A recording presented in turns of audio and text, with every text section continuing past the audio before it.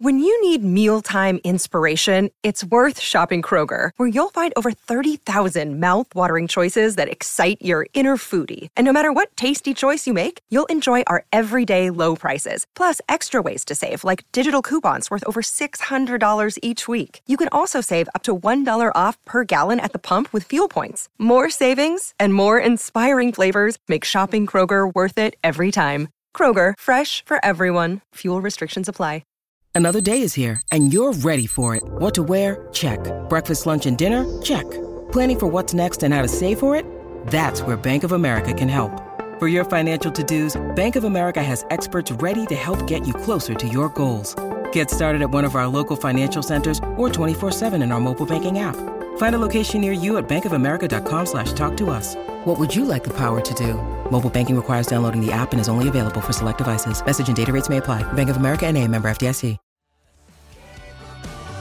Just in time for your summer playlist. Punchline's new single, Find Yourself, is out now.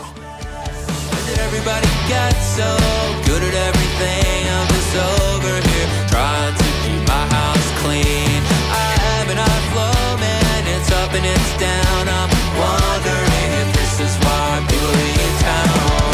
This is not a joke, man. This is a fight. Trying to find yourself in the right place, the right time. But most of what I do. Listen to Punchline's Find Yourself on Apple Music, Spotify, and everywhere else you can stream music.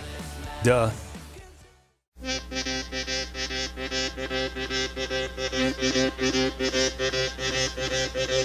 What's the matter with the songs he's singing? Can't you tell that they're pretty lame?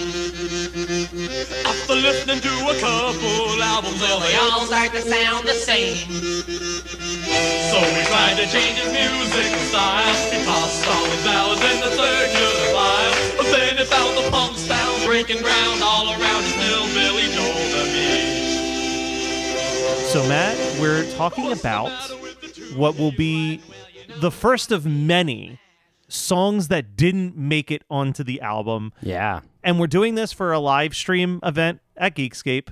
So we wanted to bring in one of the heavy hitters of Geekscape, one of the people who's also kind of new to the network, similarly to Weird Algorithm. So I'd like to introduce Dustin of the $2 Late Fee podcast. Dustin, welcome. Yes. Thank you guys for having me. And thank you for, calling me a heavy hitter, even though I've been here 5.5 minutes.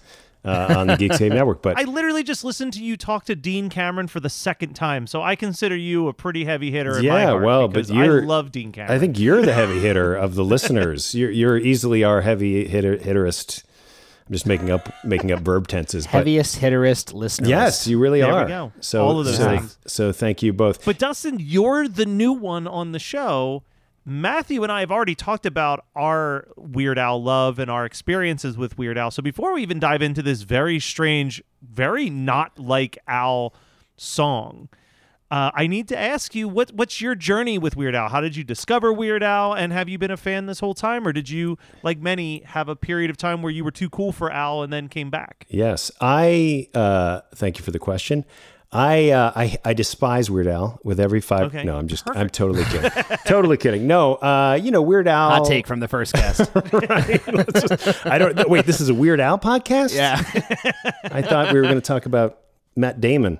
You guys were just, this is your podcast, so you understand that no one was doing what he was doing as far as when we were kids, and just hearing that, and you're like, I didn't even know that was a possibility, that you could take a song, rework it so it's, hilarious. And when you're 7 years old, it's hilarious, and then make an album that way. And one of my best friends who lived down the block from me, he had Weird Al's entire collection. So we'd go over, he'd play all the hits, and I'd be like, this guy's amazing. And utilizing the accordion and in the way that he did, that was also maybe my first foray into the coolness of the accordion. Yeah. And then, so I've always had that Weird Al foundation. And then I maybe 4 years ago, I met Weird Al for the first time in a Baja Fresh out here in LA.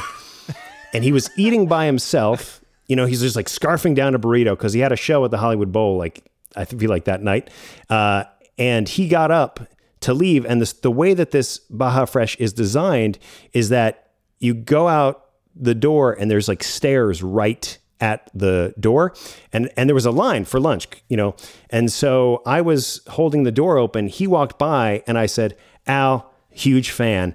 And in the same moment that he turned around to say thank you, he bit it so hard on the stairs, like just slam. And I was like, oh no, because he couldn't like turn around, and it was awkward. I mean, but he had to do that thing where he, just brushed it off. Like it was part of I didn't fall. So he just slammed his knees, slammed his like chest, got up, and then never looked back at me.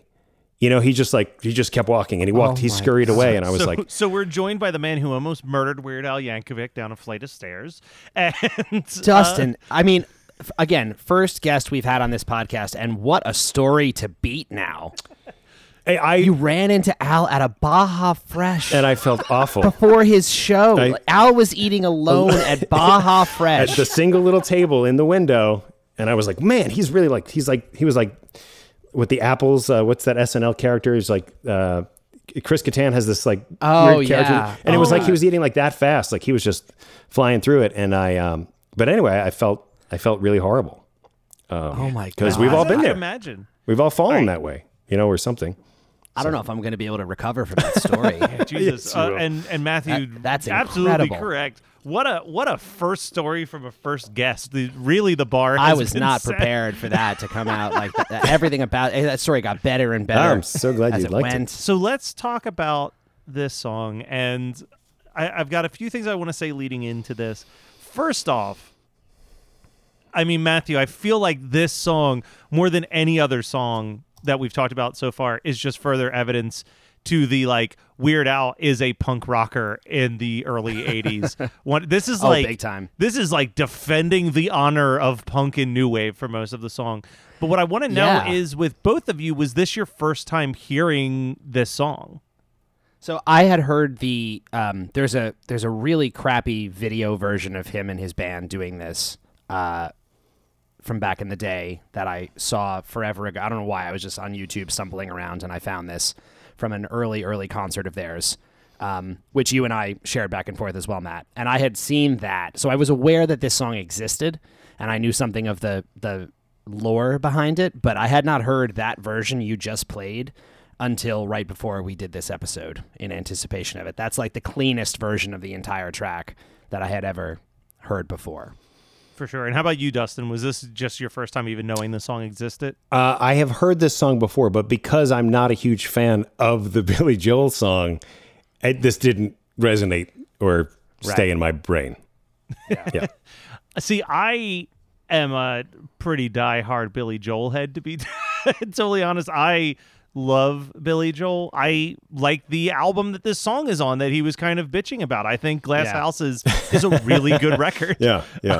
But Al, in a couple interviews, he talked about a few things. I dug up a few different interviews, including one that was like last year during the pandemic. He did like a live stream show, and they played the video that Matthew's talking about, the really kind of crappy concert video, and they asked him to talk about if Billy Joel had ever heard the song, and he said, like, yeah, Billy Joel had heard the song, and he's like, and that was kind of the first time that he realized, A, that people might actually hear these things that he's saying, and it was also kind of the realization where he was like, well, I don't want to be mean to these artists, and that's kind of what the big shift, where it's like, after this first album, we do get, like, the wholesome version of Weird Al that we've come to know and love, because as Matthew and I talked about on the last couple episodes, like, the first album is dark and mean-spirited pretty much throughout.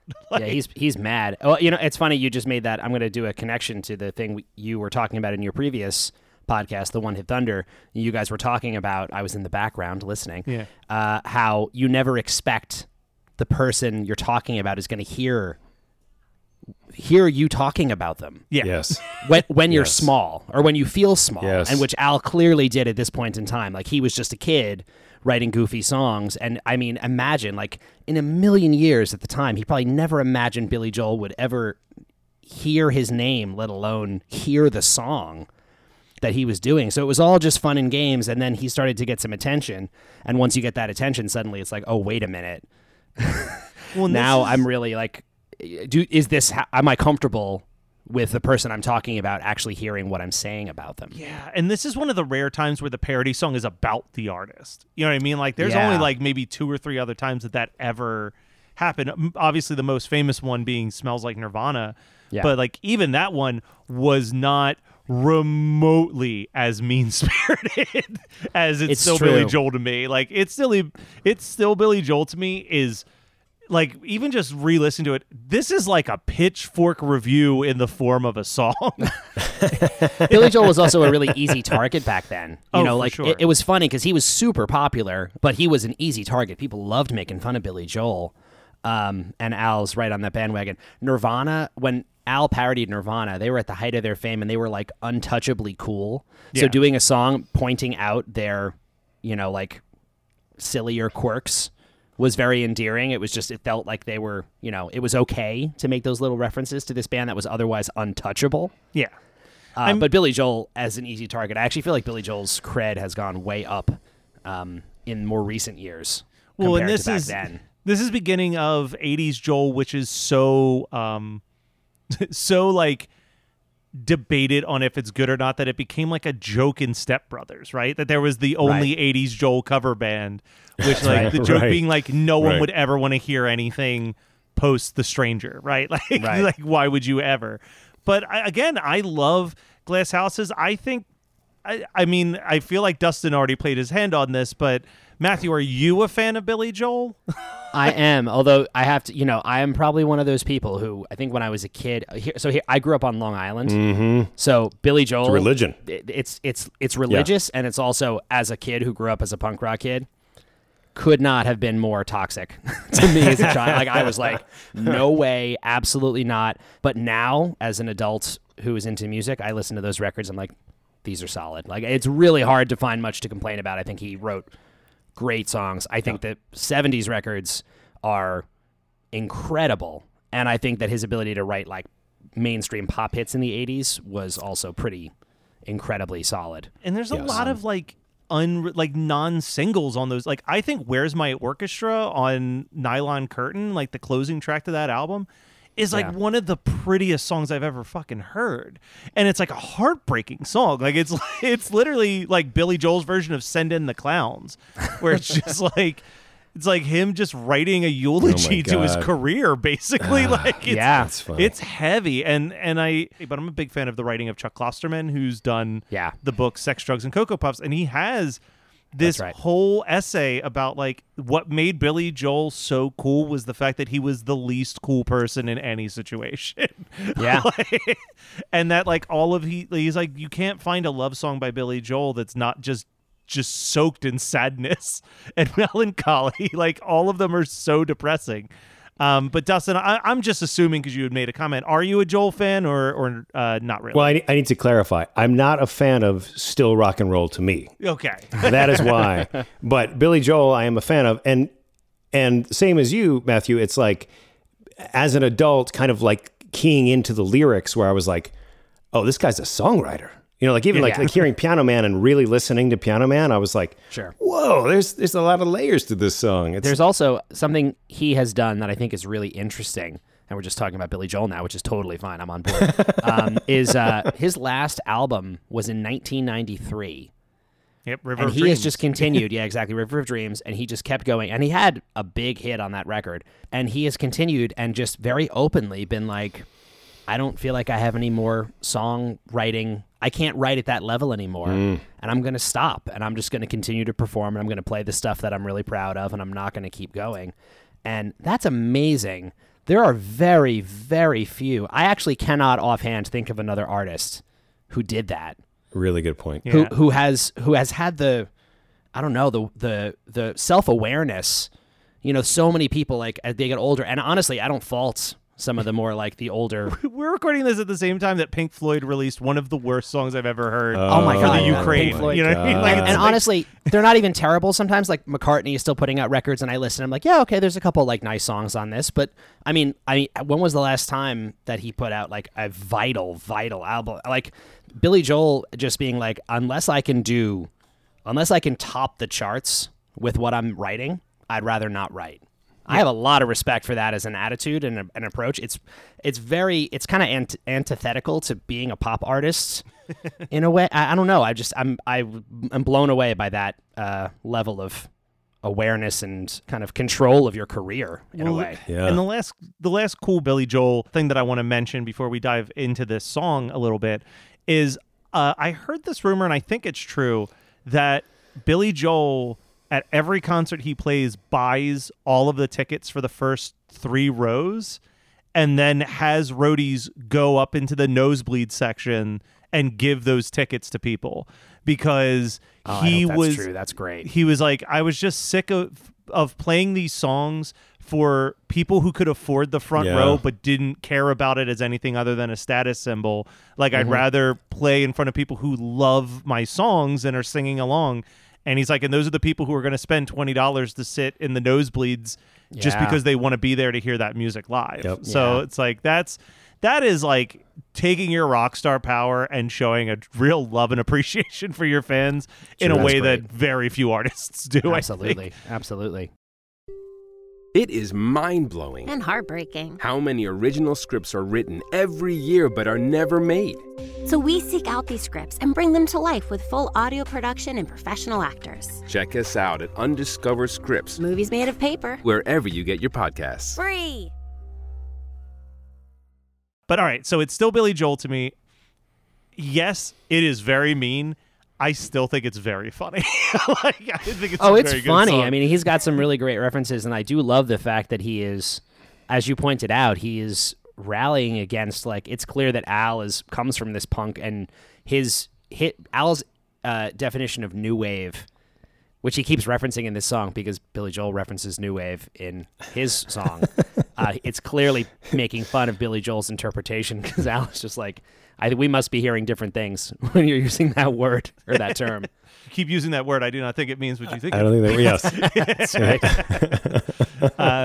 But yeah, like it is a wild song. I remember I first heard this song actually on Comedy Bang Bang back when it was called Comedy Death Ray. Oh yeah. And they had Weird Al in the studio, and he had found a much cleaner live version of it, and they played that on the show, and I was like blown away by how much I enjoyed the wildness of that song, because I do love It's Still Rock and Roll to me. I do love that. Like I said, I love that whole Glass Houses album, but you know, it's like show me the lie in the lyrics at the same time. It's like he's saying truthful things simultaneously. Yeah. So it's interesting because you pointed out, so Al has said that he knows Billy Joel heard the track. There's some interesting like legend behind this song that I was seeing. There's a lot of conflicting reports online about whether or not Al asked permission for this and got denied, or if he actually never asked because he wrote it, and then when the record came around, kind of chickened out in a way and was like, there's no way we're going to be like, is it cool if we do this? And they were like, forget it. We're just going to scrap it. And that's that. Mm-hmm. Well, and another thing that I heard, which I think is also probably makes sense, and I want to just make sure I get this album correct, but you know, this demo is from 1980, which was right when Glass Houses came out, but the self-titled Weird Al album wasn't going to come out until 83, where at that point, like, Nylon Curtain had already come out, which was kind of a little bit of a return to the 70s sound of Joel, and then An Innocent Man came out, which was like an all 50s rock album. So I think there was also that element of like, none of the things that we're talking about are even remotely relevant to Billy Joel's career by 1983. Like it was a song that one of the proudest songs I ever wrote when I was writing music as an angry 20-year-old. It's like, I can't even pretend that anyone would care about this song anymore because it was literally a song about the music scene in the early 2000s. So it's like talking about, oh, you're wearing your girl pants and you've got your studded belts and you're like, it's like, it just doesn't hold, like pink shirts and trucker hats. Like it was like references to that where it's like, that's like barely, like if I put that out in 2022, like the audience would be like, why are you talking about how we dressed 16 years ago? Like that's so pointless. Best way to date yourself in your music. Yeah, exactly. Start naming things. Oh God. And just throwing this out there because it ties to a bunch of stuff, but someone on Twitch actually asked us, have we seen the new Nerf Herder music video of them covering My Bologna that dropped today? I haven't dropped got today. it. Yeah, No, I had no idea. I didn't see it yet, but obviously, Matthew and I both talked about we have some connections to Nerf Herder, so I think someone from Nerf Herder will be on this podcast sooner rather than later. Interesting. That's very interesting. Yeah. So, Dustin, let's talk a little bit about what are your thoughts with the lyrics? What do you think of this very strange, angry parody from Weird Al Yankovic? Yeah. Well, I think, to the point that you guys were both talking about earlier, it's like when you are in your 20s, it's very easy to disconnect from that mean-spiritedness, that just kind of will naturally come up. Even though I feel like now we all have that to a degree, but you just kind of know better, especially once you're, quote, sitting at the table, once once you realize there's a possibility, these people in my circle could be, hearing this or seeing this or whatever. So I do think, yes, I enjoy it, but there is that kind of oh, wow, it really is mean-spirited for the sake of being mean-spirited. And I think he feels that kind of fearlessness because, like you guys said, I'm not going to meet Billy Joel. I don't care. Yeah. Let's just ride this wave of this guy's, he's oversaturated. He's everywhere. He's a poser. He's talking about walking through Bed-Stuy alone. Like he's so tough. Yeah. Not in this song, but you're like, really? Yeah. Even Uptown Girl, as a kid, I was like, is this guy is he blue collar? He doesn't seem that way to me. And does he work on cars? Can Billy Joel fix your carburetor? That's the question I pose. I feel like I go through that same feeling with another artist that is in the similar ballpark of Billy Joel, that I also love their music, but there's a certain point where I'm like, can Bruce Springsteen still claim to be working, writing for the middle class when he's been the biggest songwriter for 4 decades? Right. Similar era, similar, Yeah, coast. It's true. I don't know if you saw his the Broadway show that Springsteen did, which they filmed. It's on Netflix and stuff too, but it's the opening of the show. He was like, I never had a factory job in my entire life. I've never worked 9 to 5. I've never done any of that. He's like, my whole career is based on a lie. That's brilliant. By his own admission, he's at least he's self-aware. That's my trick. It. Yeah. I do want to analyze, man. So I'm looking at these lyrics, because even just listening to the song now, reading this specific line is just so mean, which is, well, what's the matter with the tune he's writing? It's going to be a smash. It's so nice when you're a big name artist. It doesn't matter that it sounds like trash. Holy hell, Weird Al. Yeah. Your shitty music is popular. No. Yeah, exactly. What you're saying. And he's also got the lyric making fun of I guess he's saying that Billy Joel presents himself more punk rock than he is. The whole maybe he should dye his hair bright pink and stick a safety pin through his cheeks. Then he'd really fit the new wave image, but he couldn't sit down for weeks. That's also a kind of a blue lyric for Al. Mm-hmm. Very. Yeah. It's one of I would say there's one of 3 blue lyrics in his entire career, and that's there are not many. Big one. I also look, as a diehard B-52s fan, I love that he's standing up for the B-52s in that last verse. Oh my God! Hey, we're said no one ever. When we get to In 3D. He does his B-52s homage. Yeah, and didn't take him long. Love Shack. That's the craziest thing. He's doing an homage to My Own Private Idaho and Rock Lobster era B-52s, which is, I like Love Shack, but that is to me prime B-52s when it is just some of the strangest guitar riffs and just weird noises. Fun fact, did you know that the B-52s song Rock Lobster is instrumental in John Lennon deciding to come back and record more music, because he heard the weird noises that they were making in the background and thought, finally, the radio is ready for what Yoko and I have been doing. Oh my God. Wow. Oh my God. I had not heard that before. That is amazing. It doesn't totally surprise me because I think it all the time. Anytime I hear that song, Rock Lobster, all I think the entire time it's playing is this was a hit. Can you believe this was a hit song? Can you imagine someone at a record label hearing that song and be like, yeah, we'll go with that. Yeah, dude. Because it is long.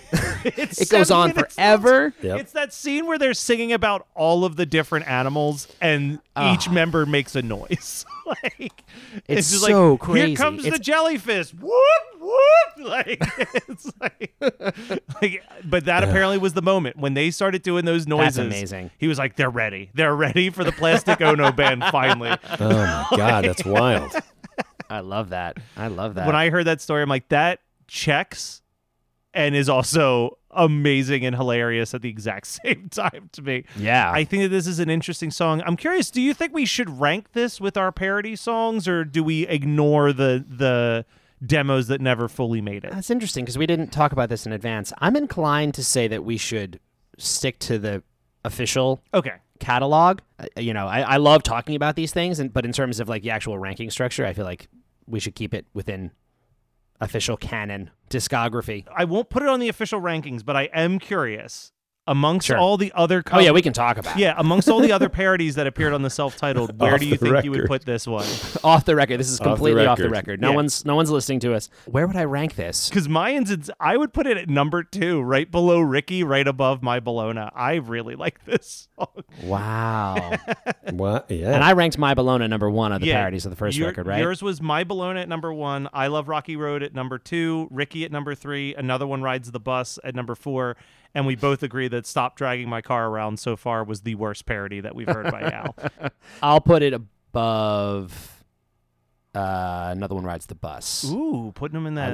I will put him in that 4th slot if we were smack in the this. middle there of this stuff, because this does have the. I love. We were talking about actually some of this stuff that he did by himself and this like really kind of rough DIY sounding recordings of him alone. But I really like the sound he gets on this one. This is like, I love, just from a purely like technical thing, in the middle section of the song, it's supposed to be a drum fill. It's like a triplet drum fill down the drums before the second verse. And he just slams the accordion keys like like that. And it sounds so cool. Like that's, again, a punk rock thing. Like, man, I want to hear him do more of that kind of stuff. It's like, I do miss, or we will miss as we get past this time period of his, the real sort of rough and ready style of this stuff, because they get so much slicker as soon as the album 1 time period is over and we get into Eat It and all that stuff. It gets so much more hi-fi. Yeah. How do we sound exactly like the recording instead of just like a band covering a song? Well, Dustin, thank you so much for joining us, giving us some window to bounce our thoughts off on this. Where can people check out more of Dustin? It's my pleasure. Thank you guys for having me. This has been really fun. And you can, I'm part of the Geekscape Network, $2 late fee with Zach Schaefer. We do 80s movies, 80s soundtracks, 80s celebrity interviews. Matt Kelly is our number 1 fan. And what did we say? My upmost, I don't even remember what it was, but you were the highest tierist fanist, something like that. Yeah. Upper level. So thank you guys. A heavy hitter. He's the heaviest hitter. Heaviest hitterist. Thank you. Yes, that's what it was. That's it. We got it back. I didn't meet Al. I didn't watch Al fall out of a Baja Fresh. I can't compete with that. But I did do a remote recording without ever speaking to him in real life. As good. It's not even close to as good, honestly. I can't believe that Baja Fresh story. That's gonna haunt me.